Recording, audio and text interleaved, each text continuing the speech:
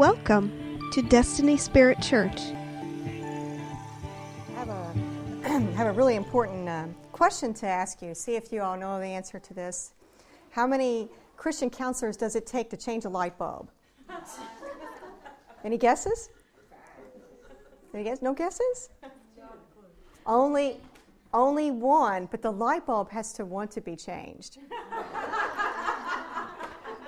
Now, that corny little joke I heard at work, I really liked it, and it's funny because it actually works into my sermon. Isn't that funny how things work out? God has a sense of humor.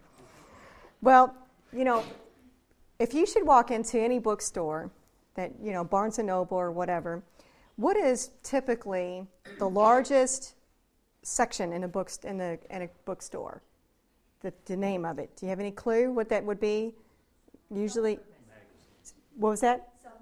Self-improvement, self-help books, biggest section, right? You can go in there and you can be a better, whatever you decide, right? I'm going to go get the books and I'm going to make it happen. And see, and I work in a Christian bookstore and it's really the same. They just call it Christian spirituality. They just kind of retitle it, And so, try as we may to be a better whatever, we cannot really change ourselves because if we could, we wouldn't need Jesus, right? I mean, really, He's the one that changes our lives. And so, when Paul played out this scenario in his life, he said this in Romans 7:21. He says, when I want to do good, evil is right there with me. For my inner being, I delight in God's law, but I see another law at work in my members of my body, waging war against the law of my mind and making me prisoner of the law of sin at work within my members. What a wretched man I am. It's like a despairing when you experience that this is where I want to be, but I can't seem to get there. And every one of us experience that. Even as Christians, we get very frustrated with ourselves because I know I want to be here, God. Why can't I get there? And then he says, who will rescue me from this body of death? Thanks be to God through Jesus Christ our Lord. So what I want to talk to you about is the transformed life. Okay, so that's what this is about. Now, when we hear this about what Paul is saying, thank God it's Jesus, yet the irony of it is that when the Lord turns around in 1 Peter in chapter 1, verse 15, he says, but like the Holy One who called you, be holy yourselves also in all your behavior, because it is written, you shall be holy, for I am holy. And he's quoting back to the book of Leviticus. And many Christians today, they just want to totally dismiss the Old Testament as invalid because we're in the new covenant. And yes, we are in the new covenant because Jesus is better and better promises and a better covenant. But there are things that the Lord doesn't change his mind about, which is holiness. Okay? He is not going to compromise on those things. And his requirements upon our lives of discipleship and transformation, they are not an option. They're required. And that's why he tells us to be holy. Even though it's difficult and it's challenging and it stretches us, he doesn't water it down or dummy it down, the standards, to make it easier for us. And transformation is what's required for holiness. It all kind of works together. There's a question that I've heard people say, is there enough evidence to convict you of being a Christian? But what I'd like to take it one step further and say, is there enough evidence to convict you of being a transformed Christian? Because there are many Christians that walk around and they don't seem to have any evidence of fruit in their lives that God is walking with them. They live like God's not a part of their lives. You're almost surprised if you find out that they are Christian. And so the question is would people be surprised if they found out that we were a Christian outside of these walls? And the Lord is wanting and demanding to see fruit when you're walking with him. At some point, like the parable of the vineyard and the owner of the vineyard, or he comes back to the fruit tree, whatever, and he's looking for fruit. And he comes back and there's no fruit. He comes back the second year, there's no fruit. He's coming back in, he's ready to cut the tree down when the one who's been taking care says, please, just give it one more year. And see, God is very patient with us, but he wants to see some evidence. Sooner or later, he wants to see it in our lives. And, it's fruit of God's Spirit working in our lives. So what I want to do is I want to look at somebody that you wouldn't expect and answer these questions. What is transformation? What does it look like? Is it all at once or is it gradual? What is God's part and what is my part in this? And let's look at someone that you go, no way would I even consider looking at that. Because, we categorize people, especially in the Old Testament. We go, oh, he was a bad king, so we put him in the bad king box. And, oh, this guy, he's the good king, and we put him in the good king box.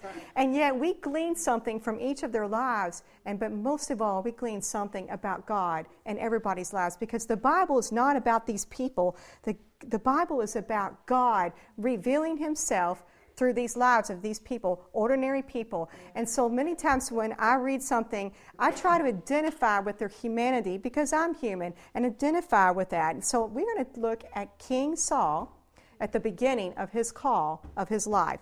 So turn to 1 Samuel chapter 10. And as you're turning to 1 Samuel chapter 10 with verse 1, the background of this story is that Samuel was a seer and a prophet in Israel, very well known.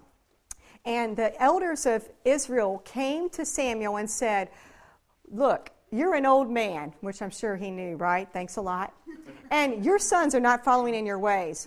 He probably knew that as a parent too. And we want a king appointed for us like all the nations of the world. Do you know that really was grievous? Because that was not a light thing to ask, because God was supposed to have been their king. And so it upset Samuel, who went to prayer, and the Lord said to him, Samuel, listen to the people. It shows you how God works with us even when we grieve his heart, because he was determined to bless Israel and make them his people. All right, so what happened is, and before we pick up into 10, what happened was that he says, okay, so he goes out on this mission to find the king. Meanwhile, scene change, Saul is out with his father's servants, and he's looking for these lost donkeys, okay? So he's just out. Where are these donkeys? He's been out for a couple of days. He's not having any luck, and he hears that Samuel's in town. Oh, he's a seer. Well, maybe he can tell us where the donkeys are, right? This would be like equivalent to you go out shopping, and you're looking for a pair of jeans. That could be an all-day ordeal for some of us, And you're out shopping for a pair of jeans, and you run into somebody who moves in the gifts of the Spirit, and they tell you this life-changing word, which is just like what she was saying about the guy who got one prophetic word, and now he's on the keyboard doing awesome things, okay? Well, so that would change your whole life. And you're like, hearing these great things that God wants to do with you, and you're like, I was just shopping for a pair of jeans. Well, okay, so this must have been what Saul felt like, right? He's 30 years old. He's just out trying to help his father find some lost donkeys, and he gets this amazing encounter with Samuel, who invites him in, has favor, has a fellowship meal with him, tells his servant to leave the next day, and says, stand before me till I give you the word of the Lord. So he's like ready. Like, wow, maybe he's thinking, good, he's going to tell me about these donkeys, right? All right, so we pick up verse 1. It says, then Samuel took the flask of oil, poured it on his head, kissed him, and said, has not the Lord anointed you a ruler over in his inheritance? When you go from me today, you will find 2 men close to Rachel's tomb. And they're going to tell you where these donkeys are. Skip down to verse 3. Then you will go on further from there, and you will come as far as the oak of Tabor, and there 3 men going up to God at Bethel will meet you, and they're going to give you some stuff. Okay, go down to verse 5. Afterward, you will come to the hill of God where the Philistine garrison is, and it shall be, as soon as you have come there to the city, that you will meet a group of prophets coming down from the high place with harp, tambourine, flute, and a lyre before them, and they will be prophesying. Then the Spirit of the Lord will come upon you mightily, and you shall prophesy with them and be changed into another man. It shall be when these signs come to you, do for yourself what the occasion requires, for God is with you. And then he says, I'm going to meet up with you later. Go down to verse 9. Then it happened when he, Saul, turned his back to leave Samuel, God changed his heart, and all those signs came about on that day. Okay? Now, that verse, in verse 6, it says, being changed into another man, is synonymous with verse 9, where it says God changed his heart. So when we think of transformation, we always think of something we may do, but God is saying that it's changing your heart. That's where it starts, right here in your heart. A transformation is going to take place. Now, I'm fully aware that King Saul did not end his life well, okay? But at this point of time, things were going pretty amazing in his life, and it was the Lord who chose him. It was the Lord who anointed him, and that gives us some inspiration that no matter what where in life or who you are, when God chooses you, it doesn't matter what you think, because we don't choose our own pathway. And Saul had no say in this matter, really. It was like, this is how it is, and they responded to the word of the Lord. Now, this word changed in Hebrew is haphak, or however you pronounce it. And the primary root means to turn or overturn. And when it's translated in various places, it means change or changed, transform, to overthrow and turn around. It's also the same word God used in shaping the earth. So it's like shaping us. That's what he's doing. You know, and so when God's Spirit is moving in and upon us like he did on Saul, we can do things that we normally or ordinarily would not do, because we're like a different person. We become a different person, and our heart is changed by God. And that's what we see happen here, is that God changed his heart.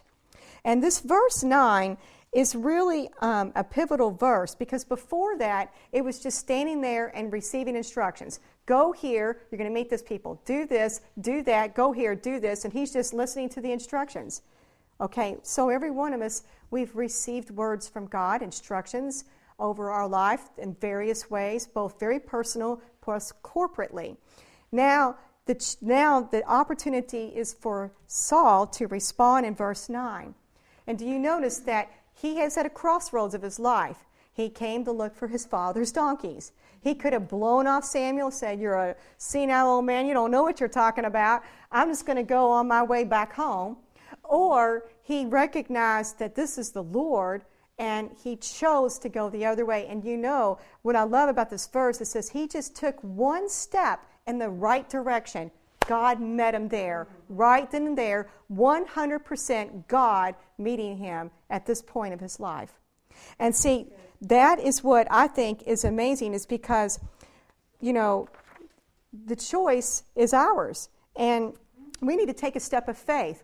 If God has asked us to do something, whether it be little or big, it is obedience. And you can just step in the direction, and God will meet you there. And I want to give you an example. Back in undergraduate, I had an opportunity with an explorers club to go hiking and stuff like that. And I went rappelling. Now, rappelling is when you get on all those funny straps, and they teach you what belayer is, and belay on and belay off, and make the call. And then you hike up, or rock climb. And we hiked up to the cliff, and we went to like a 20, 25-foot cliff to practice on. And then after that, we went to a 100-foot cliff. And so I never done this before, and I don't like heights. I mean, I have to get on a ladder all the time at work, and once I get past the third rung, I get really nervous. So I don't like heights. But it's something about nature and stuff. It kind of disguises it with all the trees. And so, you know, you don't see how big the drop is, you know. It's really kind of fun, you know. I wouldn't do it off one of those buildings, you know. So anyways, so I'm strapped on there, and, you know, they say the first step is the hardest. Boy, is that true. When you're getting ready to walk backwards off of a cliff, that first step is the hardest, you know, and everything in your head is screaming, "What are you doing? Are you crazy? You're not going to walk off this cliff backwards. Are you stupid? Have you lost your mind? Laura, you're really not going to do this, are you?" And guess what? You just keep walking. And then, so once you get off the edge, you got to get your feet up at a 90-degree angle to the wall so that your feet's in front of you like an anchor, not dangling below, and you bounce your way down the cliff. Okay? And I watched the girl after me go, and she had troubles, and her feet slipped out from underneath her, and she's like a puppet on a string, you know, kind of hanging there. But she was safe because the belayer at the bottom is holding the ropes. And God is our belayer. And we can trust God because he's always on the ropes. He's not taking a nap. He's always there, and he's got the ropes, and we can trust him that he's not going to let us fall and crash. So it's taking that step. And what I want to encourage you, too, is that, you know, boy, my heart was probably pounding. I was probably sweating, who knows, but there was an exhilaration in it. Like, you really feel alive when you take a challenge and you do it, because then you feel more alive, It was very exciting, and I'm so glad that I did it, And so you don't know that till you take that step. Another example I want to give is that at work, one time, I was helping a customer, and she did not like the way that I was handling her situation. And she got extremely rude with me. And no matter when she got somebody else to help her, and I tried to step in and help my associate to tell her, okay, this is what was going on with the ticket. She's like, nope, get away from me. Or, no, I'm not working with you right now. And she was just really rude, and I was real gentle and kind and everything. And so I apologized to her, said, I'm sorry, please forgive me. I didn't mean to cause offense, and it kind of broke the ice. And she mentioned she was in some pain with her back and such. Well, a week later, she's back in the store, and her back is to me, and I drop off some things, and I'm walking away, and she turns around and she goes, oh, hi, I'm the one that was rude to you last week. And I was like, oh, hi. And I'm like ready to take one step to go on my merry way. And I stopped, and I'm like, no, Laura, that's a cop out. That's accommodating the flesh. That's the old Laura, right? Oh, so I went ahead and I went up to her, and I put my arm around her. I said, how you doing? How's your back doing and stuff? And that God met me right there. And so when I talked to her, and she said she was facing maybe like the 5th surgery on her back. And, and I said, well, can I pray for you? And she said yes, and I prayed for her, and it opened up some doors. It just broke the ice, and I felt so much of God's compassion for her at that moment. It didn't matter that she was rude to me last week, because you know what? It's not about me. It's about being God for that person in need and dying to yourself of, being rejected and hurting my feelings or embarrassing me in front of other people. Well, who cares? I got over it. But, I was there, being Christ. But that's an evidence of God in my life, because in my own strength or flesh, I would have run and gone to another part of the store to hide, okay? But God was with me. And so you need to take that step. And sometimes your knees might be knocking, and it doesn't matter how you feel about yourself at that moment. Just take the step and know that God is with you. All right, now the first step for transformation is recognizing our need to be transformed. Because, see, something in Saul agreed with the word of the Lord when he stood there before the Lord and said, and you're going to be changed into another man.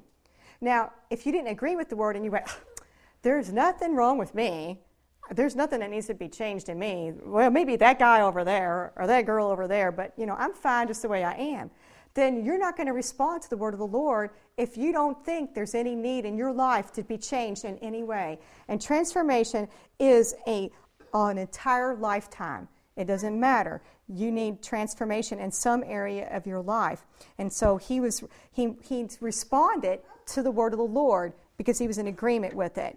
Okay? And it doesn't matter how old you are. He's always working on us. So we don't want to be someone who's like always right in our own eyes. And many times, because we have so much freedom in our country, we can spout our opinion about everything, right? But sometimes we're just flat out wrong. We are just wrong. And so we want to be teachable, okay, and let God do the work in us. The second step for transformation sounds like the first, but it is actually different, is a willingness to be changed in our part. Because, see, we in conversations with friends, we can say, I know it. I am just the biggest procrastinator. Or, I just easily lose my temper. Yeah, I know. I need to do this, or I need to do that. This needs to change in me. And, it's one thing to acknowledge something we see in ourselves, but it's a totally different story to say, I am willing for it to be changed. Right. See, those are two different things. Need is the first step, and willingness is the second step. Okay, and so when Saul turned and went in that direction, God saw his willingness, and he changed his heart right then and there. God is so good. And that's why my joke is, but the light bulb wants to be changed, see? Okay, see how it works out. All right, now I want to pick up again in verse 20.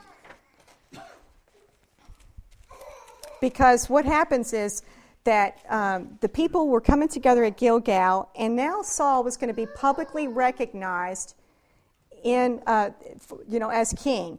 So it says, thus Samuel brought all the tribes of Israel near, and the tribe of Benjamin was taken by lot, like casting of lots. Then he brought the tribe of Benjamin near by its families, and the Matrite family was taken. And Saul the son of Kish was taken. But when they looked for him, he could not be found. Therefore they inquired further of the Lord, has the man come here yet? So they asked the Lord, and the Lord said, behold, he is hiding himself by the baggage. So they ran and they took him from there, and when he stood among the people, he was taller than any of the people from his shoulders upward. And Samuel said to all the people, do you see him whom the Lord has chosen? Surely there's no one like him among all the people. So all the people shouted and said, long live the king. Okay, now that's the public recognition. Now before, the word of the Lord was from God, but it was validation as he was obedient, because God asked us to be obedient. Then he confirms it along the way by those signs of meeting those different people.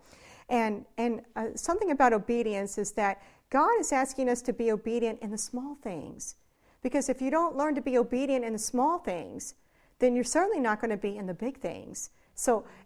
He transforms our lives as we are obedient. We think it's just obeying the Lord, but he actually works on us, and every time we obey him here, he's working in our heart. Then we obey him here, he transforms us there. He's doing something in us little by little through every step of obedience. Okay? Now, so God chose Saul even by lot. And notice that Saul was hiding. And you could think, well, Laura, he was hiding by the baggage. That doesn't seem like Saul was changed. No, that just reflects that his personality, which is one, to not make any waves, because later on in this scenario here, he was, let's see.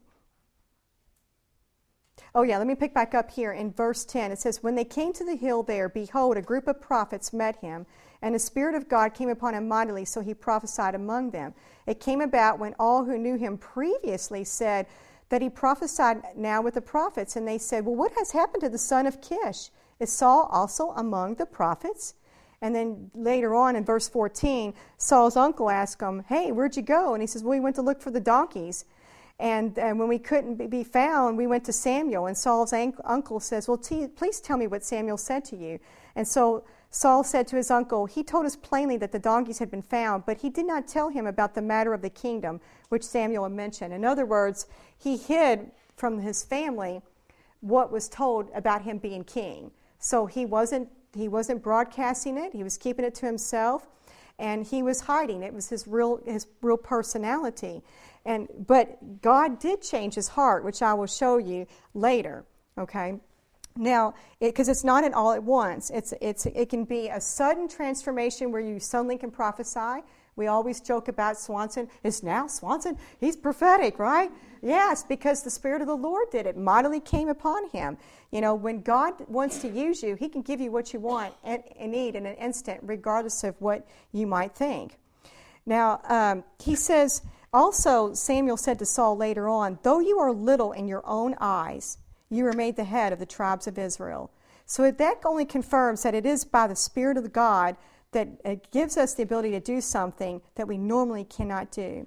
Now, in 2 Corinthians 5:17, it says, therefore, if anyone is in Christ, he is a new creature. The old things passed away. Behold, new things have come. So there's been a couple times where I've had to remind myself, no, that's the old Laura, and she's dead. And I'm a new creation in Christ Jesus. And so I ignored what my feelings were, and I stepped toward the thing that God has already said, which is I'm a new creation, and God met me there. Sometimes we have to remind ourselves, I'm a new person. I'm a new creation. But the thing is we hide, just like Saul does. We hide behind baggage, our personal baggage. I'm not healed enough, right? We hide behind people. Other people. If other spouse is stronger, we can kind of hide in their shadow. We can hide behind leaders. We can hide behind family. And we can hide behind our personalities especially. Well, I'm an introvert. That's just not me. I'm an introvert. I'm not a people person. You know, I don't even like people. I'm just not healed enough. Or, I don't have any money. I have a business. Well, I have a family. Well, I'm single. Well, I'm married. Well, I'm a woman. Well, I'm too young. I'm not educated enough, or I'm unemployed. God has heard all these excuses before. There is like nothing new under the sun, and we all use excuses, every single one of us. But you know what? Still, God called Saul. God called Moses. God called Gideon. They all had excuses. God called Mary, Jesus' mother, precious young girl, not even married. And God still calls you, and God still calls me. So he can give you what you need because he wants to change you and me into another man, into another woman by his Spirit. And see, many times we will only serve God in the area that comes the most natural to us, that comes easy and comfortable. Like the people who say, I just teach children. That's what I know. That's who I am, and they never step out into anything else and discover something new about God and God's power in them. Or I'm just a musician, or I'm just whatever. You might say that if it's something that comes natural, easy, and comfortable, who gets the glory? We do. But when we do something out of the ordinary, like Saul among the prophets, when we step into a place that we never thought we would step into, do you think he thought he was going to be king? My goodness, this happened over a couple days. So, that's where God gets the glory. When we are stretched, when we're uncomfortable, when our knees are knocking, when our heart is pounding, God gets all the glory. Because we can go and tell someone, they go, well, you look great. I was scared to death. But it's like, well, I couldn't tell, right, June? We couldn't tell. But, God gets the glory. So, when we stay hidden from the world and use things like that or our personalities as a shield, then we may be missing out on the best that God has for us when he calls. We might miss out on something that is exciting in our life. And many times Christians feel very unfulfilled, depressed, frustrated, and discouraged because they just ignored these other things, or they looked at their own self-assessment. You got to stop looking at your own self-assessment. We know who you are. God knows who you are. Still, he calls, and he gives every one of us what we need. So we can't hide behind those things. So the third step to transformation is a surrendered heart and life, which does call for obedience, even in the small things. It is not an option. And we can be perfectly content with where we are in life. And the older we get, the harder it gets. With each passing year, we get settled in our ways and settled in our life. And we're just perfectly content. And we don't want God to mess with us too much, and certainly don't ask too much of us. But God has called people out of retirement. God has called people from the ministry into the marketplace. God calls people from the marketplace into the ministry. And so, we don't really chart our own course like we might think or what the world thinks, because God charts our course. We like to be in control. And we say, I surrender all. Well, surrendering is a process too. And so we can't just surrender the one part we want. And the transformation process speeds up a little bit the more that we surrender. Okay? And God's grace is there. He really gives us everything that we need to do what we need to do. Now, the last passage that I want to look at is that this is more showing some evidence in Saul's life that a transformation was taking place. Now, when we say transformation, it doesn't mean, ding, I'm done. I'm perfectly who I am. It's like, no, until God takes us into glory, we're not going to be everything that we think we are. Transformation can be sudden and gradual. It's all at the same time on every level of our life. God is working, and we're the one that limits him. And, like the fruits of the Spirit show some evidence of transformation taking place. He said love, joy, peace, patience, kindness, goodness, gentleness, faithfulness, and self-control. Right? If you just study those attributes alone, that's what God wants to see coming from us. Not just, I have a big ministry, or now I'm doing this, or now I'm doing that. And in 2 Peter chapter 1, he reminds us that we're partakers of divine nature, see? And so God is imparting things into our life. And he says to us, for this very reason in verse 5, apply all diligence in your faith, supply moral excellence and knowledge, self-control, perseverance, godliness, brotherly kindness, and love. For if these qualities are yours and are increasing, they render you neither useless nor unfruitful in the true knowledge of our Lord Jesus Christ. For he who lacks these qualities is blind or short-sighted, having forgotten his purification from his former sins. Therefore, brethren, be all the more diligent to make certain about his calling and choosing you. For as long as you practice these things, you will never stumble. For in this way, the entrance into the eternal kingdom of our Lord and Savior Jesus Christ will be abundantly supplied to you. So that's how we know we will not be rendered useless for the kingdom of God. Now, after this public selection of Saul takes place, Samuel dismisses the people. Everybody goes back to their home, including Saul, waiting for, okay, well, now I'm king. Well, now what, right? And so what has happened after this is that the Ammonites rose up and made a major threat to the people of this town called Jabesh-Gilead. Said, we're going to gouge your eyes out. We're going to attack you. They sent messengers out to the land of Israel looking for help, okay? And word gets back to Saul's hometown. And Saul, he's out, he's laboring, he's working. He's behind the oxen and he's laboring in the field, and he hears this cry. And so in chapter 11, it picks up in verse 5. It says, now behold, Saul was coming from the field behind the oxen, and he said, what is the matter with the people that they weep? So they related to him the words of the men of Jabesh. Then the Spirit of God came upon Saul mightily when he heard these words, and he became very angry. He took a yoke of oxen, and he cut them in pieces, and sent them throughout the territory of Israel by the hand of messengers, saying, whoever does not come out after Saul and after Samuel, so shall it be done to his oxen. Then the dread of the Lord fell on the people, and they came out as one man. 330,000 people came out. Now that's a response, right? And that was the Lord coming in behind him and supporting him. You know, now, when I see in this passage is evidence of transformation taking place in someone's heart and life, is that you become more attentive to the cries and needs of others. That's evident. That's what God is saying, okay? And so Saul, while attending to his own affairs with his job, he stopped long enough to hear the cry of others and inquired, what's wrong with the people? And so often we're totally unavailable to others, especially with our high-speed culture that we live in. We're unwilling to sacrifice our time or even to bother asking what's going on in the lives of other people. We're always telling people what's going on in our lives, but we don't stop to ask, well, what's going on in their lives? And we're a self-absorbed culture. Even our technology perpetuates this with computers and telephones and iPods. It used to be years ago, we would joke with some teenager about them always being on the phone. One day, that thing's going to grow out of your ear and be attached. And guess what? Phones are now attached to our ears. You know, who would ever think? I mean, serious.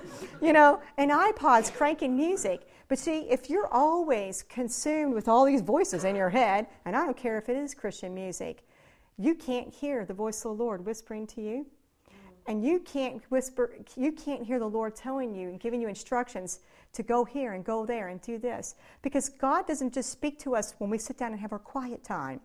He could speak to you at any time of the day or night and throughout your day. But you have to be available to hear the voice of the Lord. And you have to be available to the cries of other people around you. But if you're so absorbed in caring about your daily task, you're not going to know. You're not going to have a clue. And so we have to inquire about what's going on about people's lives and not just focus on your own self-interest. And sometimes, you know, like if we're someone who's like always out of the loop of what's going on, and other people always have to fill us in because we never find out firsthand by being in contact and fellowship with people, and somebody else always has to tell us what's going on, and we're going, wow, I didn't know. Well, because you're always out of the loop, you know? And so it's, you know, people who they are always that way, they never know, and they're always surprised. But it's not a surprise to the people around them because they know they're always all into themselves. And sometimes I've heard some friends say, well, we just got to get over ourselves. We do. We just got to get over ourselves and realize that are hurting people all around us, people crying out for help. I remember this one lady from this church that I went to before, and she was prophetic. She had her kids in tow, and she's a very strict mother, always on top of her kids, very well disciplined. She was in line at like Target, and the Lord spoke to her, said to the cashier, is a young man.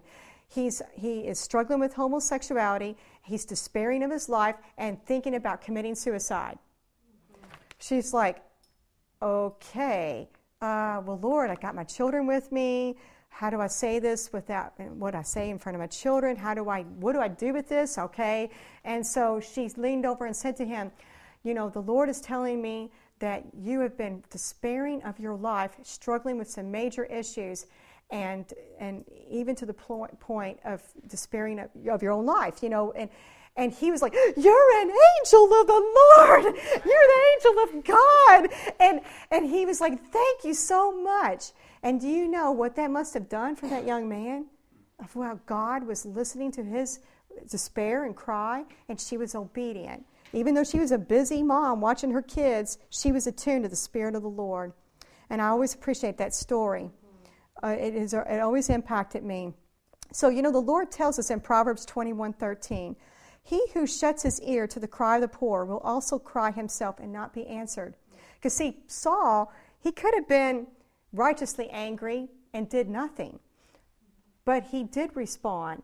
And there was a transformation took place in his heart, because I believe the old Saul wouldn't have responded that same way. But because it says here in the Word that his heart was changed, God had something to work with. So when he heard the cry of the people and what was going on, God's Spirit came upon him, and he had the righteous anger of the Lord, and he took action. And see, if we are indifferent, if we're unfazed, and our heart's unmoved by those around us, then God doesn't have much to work with. He's got to do some work in your heart to give you his heart for other people. Because when we do shut the cry, because, we could all go, oh, that's terrible. Oh, how awful, but do nothing. If it's in your power to do something and you don't do it, that is actually considered a sin. And so I take heed with that. Gosh, if I shut my ears to the cry of the poor, I may one day not be, answered. So the second evidence of a transformed life is availability and sacrifice. And see, Saul just didn't get angry. He did something pretty major here. He cut up his oxen. Your livestock is your source of livelihood. In agricultural world, you don't have livestock, you can't make a living. You can't put your crops in the ground. So to go and sacrifice your livestock is saying, I'm going to put my job on major hold, and I'm going to answer to the call of my brethren who are asking for deliverance. Because after all, the reason why the Lord raised him up as a king was to be a deliverer. He said that earlier on in this book. And so, war is never convenient, and it's always costly. We know that. Our troops are in Afghanistan and Iraq. It's costly, and it's certainly not convenient. And Jabesh Gilead was probably about, 30, 40, 50 miles away, and that's in the mountains from where Saul was. And he made this threat to the people, if they don't come out, that something could happen to their oxen. And maybe something made me think about this verse. I thought, could it be that sometimes our productivity in life could be hindered, or our goals that we're so desperately trying to reach could be hindered because we're not willing to be available or make the sacrifice for others? It could be kind of a stumbling block. And Israel, to exist as a nation, as tribes, depended on the brothers coming to the cry of war, because they would not survive as a nation. They were surrounded by enemies. And, they could go into their respective territories. Thank you so much, Lord, for my wonderful territory. Oh, you're on your own, brother, if somebody comes and makes a threat. I've got my own business to take care of. I've got my own battles to fight.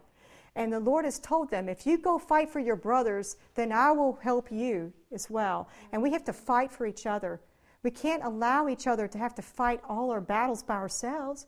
We can't survive as a church. We can't survive as a nation. And so that's what God is wanting and expecting us for the welfare of others to come together in unity as one man.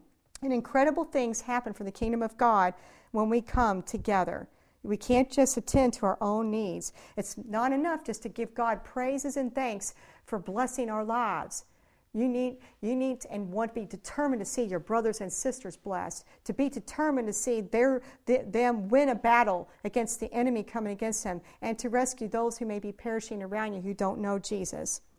It's never convenient. And many times they're like, okay, well, I'll get together. And it's not just when people are in trouble, but it may be the need for fellowship and friendship. Because it's like, okay, we keep putting people on hold when it's convenient for us. Well, when this situation clears up, how about next month? Or how about even this summer? And we keep putting people off to when it's convenient for us. It's never going to be convenient. We wait for the sun and the moon and the stars and Venus and the planets to line up before we are willing to move. Before you know it, we're singing the song Aquarius. I mean, come on. Life continues to happen. Things can clear up for you today, and guess what? Something else is going to come along. Because, see, Satan knows how to trap us.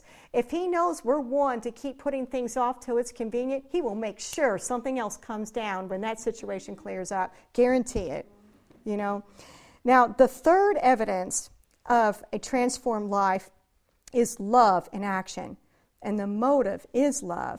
In James 2:17, he tells us that faith without works is dead.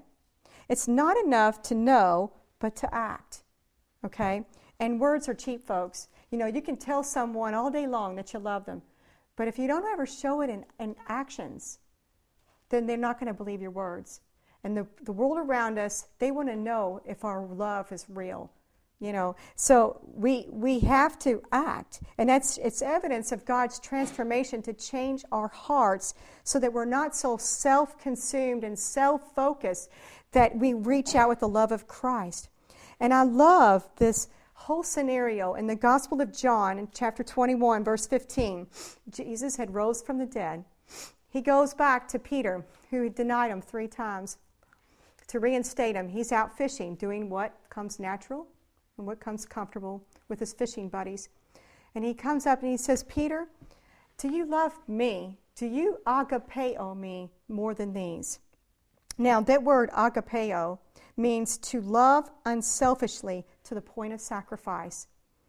And Peter says, Lord, you know that I phileo you. And that means to be a friend or have the same interest with another person. And then he says to that response, the Lord says, well then, shepherd my flock. Then he says to the second time, Peter, do you agapeo me? And Peter says, Lord, you know that I phileo you. He says, well, then tend to my sheep. Then a third time, Jesus comes back and says, not agapeo. Jesus switched. And he says, Peter, do you phileo me? And it hurt Peter to the core. And he says, Lord, you know that I phileo you. Then tend to my sheep. Now, what I love about this passage is, first of all, Peter was brutally honest about where he was. If Jesus stood before us and said, do you agapeo me? Oh, yes, Lord, I love you, I agapeo you, no doubt about it. I would do this for you, and I would do that for you. But you know what? Honestly, if we're really honest to the core, we probably would say phileo. I can identify with Peter because Peter was brutally honest with the Lord right before him, the risen Lord. He knew that he didn't have the love that Jesus wanted to see from him.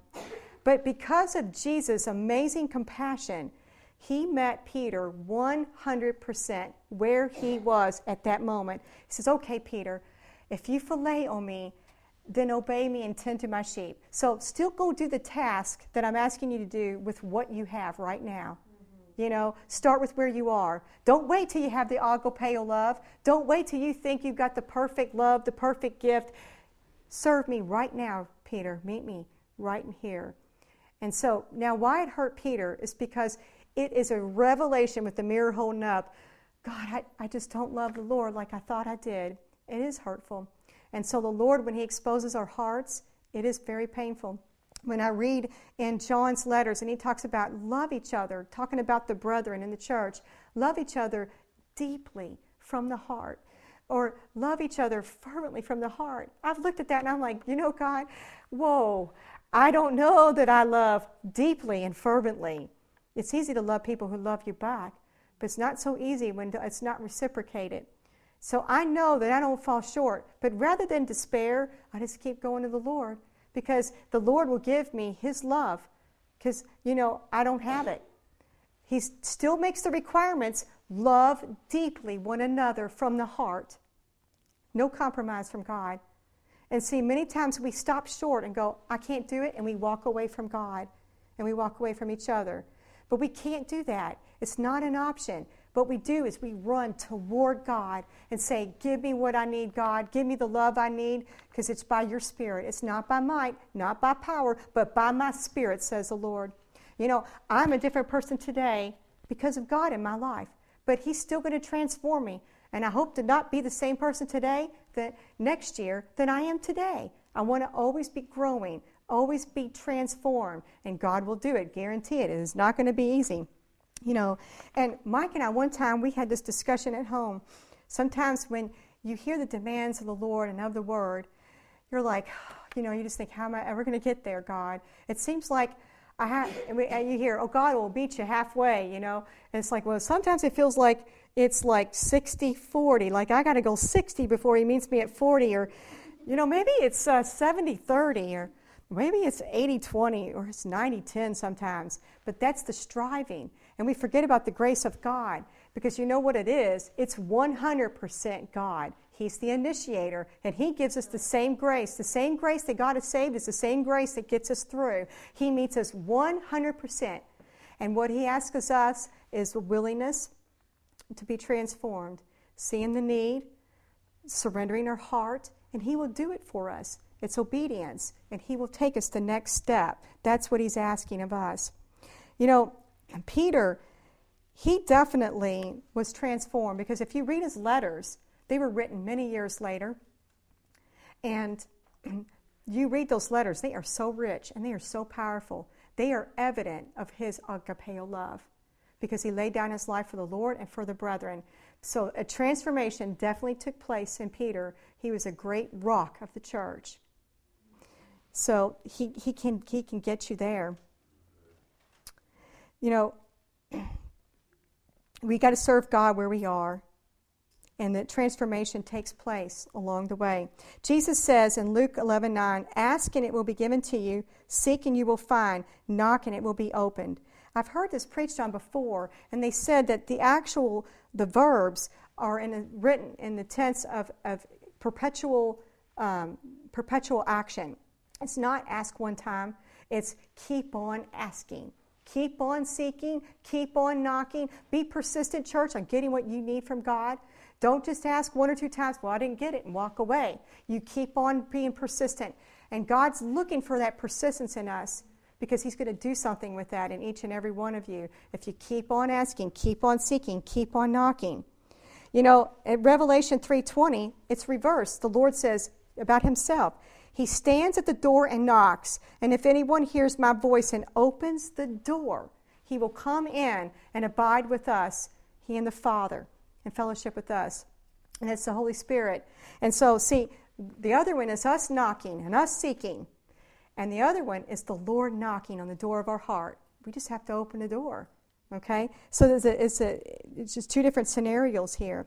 So we don't want to despair of our shortcomings, because what I said about this being attentive to others, availability and sacrifice and love and action, if you try to go out and suddenly do all that and be somebody you're not when your heart hasn't been changed, you will get discouraged, frustrated, resentful toward God, and even bitter, because the heart hadn't changed.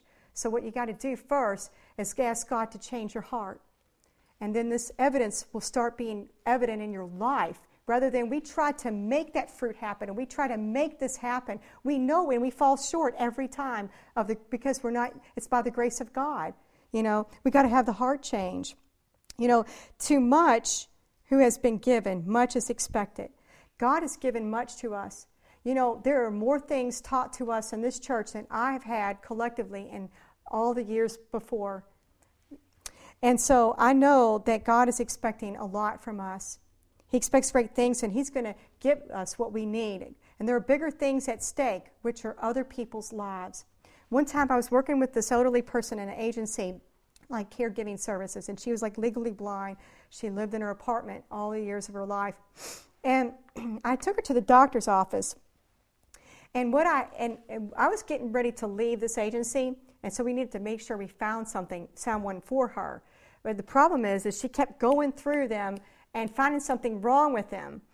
And I'm like, gosh, I don't want to see her, not get the help that she needs. Well, I took her to the doctor's office, and she was sitting there and getting really antsy, and she's like, I don't like this doctor's office. And I was just like, what? I don't like that girl, the receptionist there, I don't like her attitude. And I'm like, Mrs. Williams, I'm the one that talked to the receptionist on your behalf. I said, if you said anything to her, it was like for 1 minute. Well, I started putting 2 and 2 together when I got back to her apartment with her, based on some other conversations, was that she was prejudiced. And the lady working in the office was black. And the people who had been hired by our agency to give caregiving services were also happened to be black. She was prejudiced. And so what she didn't know was that the apartment manager was concerned about this mishap in the kitchen because she wasn't supposed to be cooking. And that if we did not have someone give her the services that she needed, social services was going to step in and possibly take her out of her home, which would really cause great distress to this elderly woman.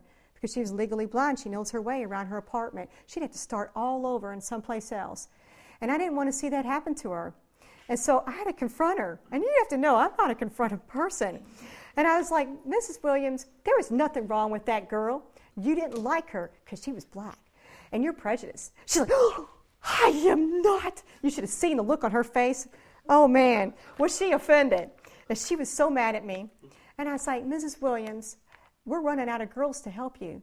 And if you don't allow us to help you, social services may step into the situation. Well, I don't want to lose my home. And I'm like, well, Mrs. Williams, I don't want you to lose your home either. I said, but you got to let people help you. And she's like, I'm not prejudiced. It's just my upbringing. Whatever. But you know what? The thing is that I could have shrunk back from that confrontation, not wanting to offend, not wanting to rock in the boats, not to be rejected, not to have her mad at me. But it wasn't about me. It was about her welfare, you see? And you know what? I even teased her about it. So you're not going to give me a hug goodbye? I know, you're mad at me. Sooner or later, you'll give me a hug goodbye, right? After all this time working with you, balancing your checkbook and everything else. So, but she was just going to be mad at me for that time, because there's something greater at stake. And God has a lot in store for this church. We may not see the picture or big picture now, but if we allow God to transform us, other people's lives are going to be touched in such a dramatic way. But He needs us to be willing, because something bigger is at stake than just having our needs met. And so, that is the good news about this weekend, right? We're celebrating our risen Lord who empowers us, and just like the song we sang, what the Lord has done to me. Let the weak say I'm strong. Let the poor say I'm rich. Let the blind say I can see. It's what the Lord has done in me. So church, I am declaring that this church is going to be changed, and we're going to be transformed, and you and I are going to be changed into another woman and into another man. So this time next year, I expect that this church is going to look different, because it is the work of His Spirit. He's determined it. So let Him change you. Let Him transform your heart. Go to Him. It is for His glory. He wants to bring glory to His name, and He's going to do it in every one of our lives. I guarantee it. He's just asking for a surrendered heart. So that's what I have. Amen. So Lord, I just want to pray for us, God. I just thank you, God, for what you did on the cross for us, that it is by the grace of God that we go forth from this day forward. And Father God, I ask for pliable hearts. I ask that you would touch our hearts and make them more like Jesus, pliable in your hands, that you would transform us into the image of your Son, Jesus. Because, Lord, that's what you want from us. And that, Father God, that we will be vessels of glory and honor to your name. And we're going to be that pure and spotless bride that you want to come back for. And we're going to make a difference in our culture around us because we're being changed, Lord. And so, Father God, I ask that you would surprise these people, God. Those who think that they can't do this or can't do that, that people around, they're going to say, wow, is this so-and-so? And so, Father God, I thank you that you're going to come upon us mightily by your Spirit to do things we normally would not do. And you're going to change our hearts, God. And I thank you, Father God, for the work of your Spirit in each and every one of our lives, on the small level and on the big level, because it's all for your glory. Thank you for joining us.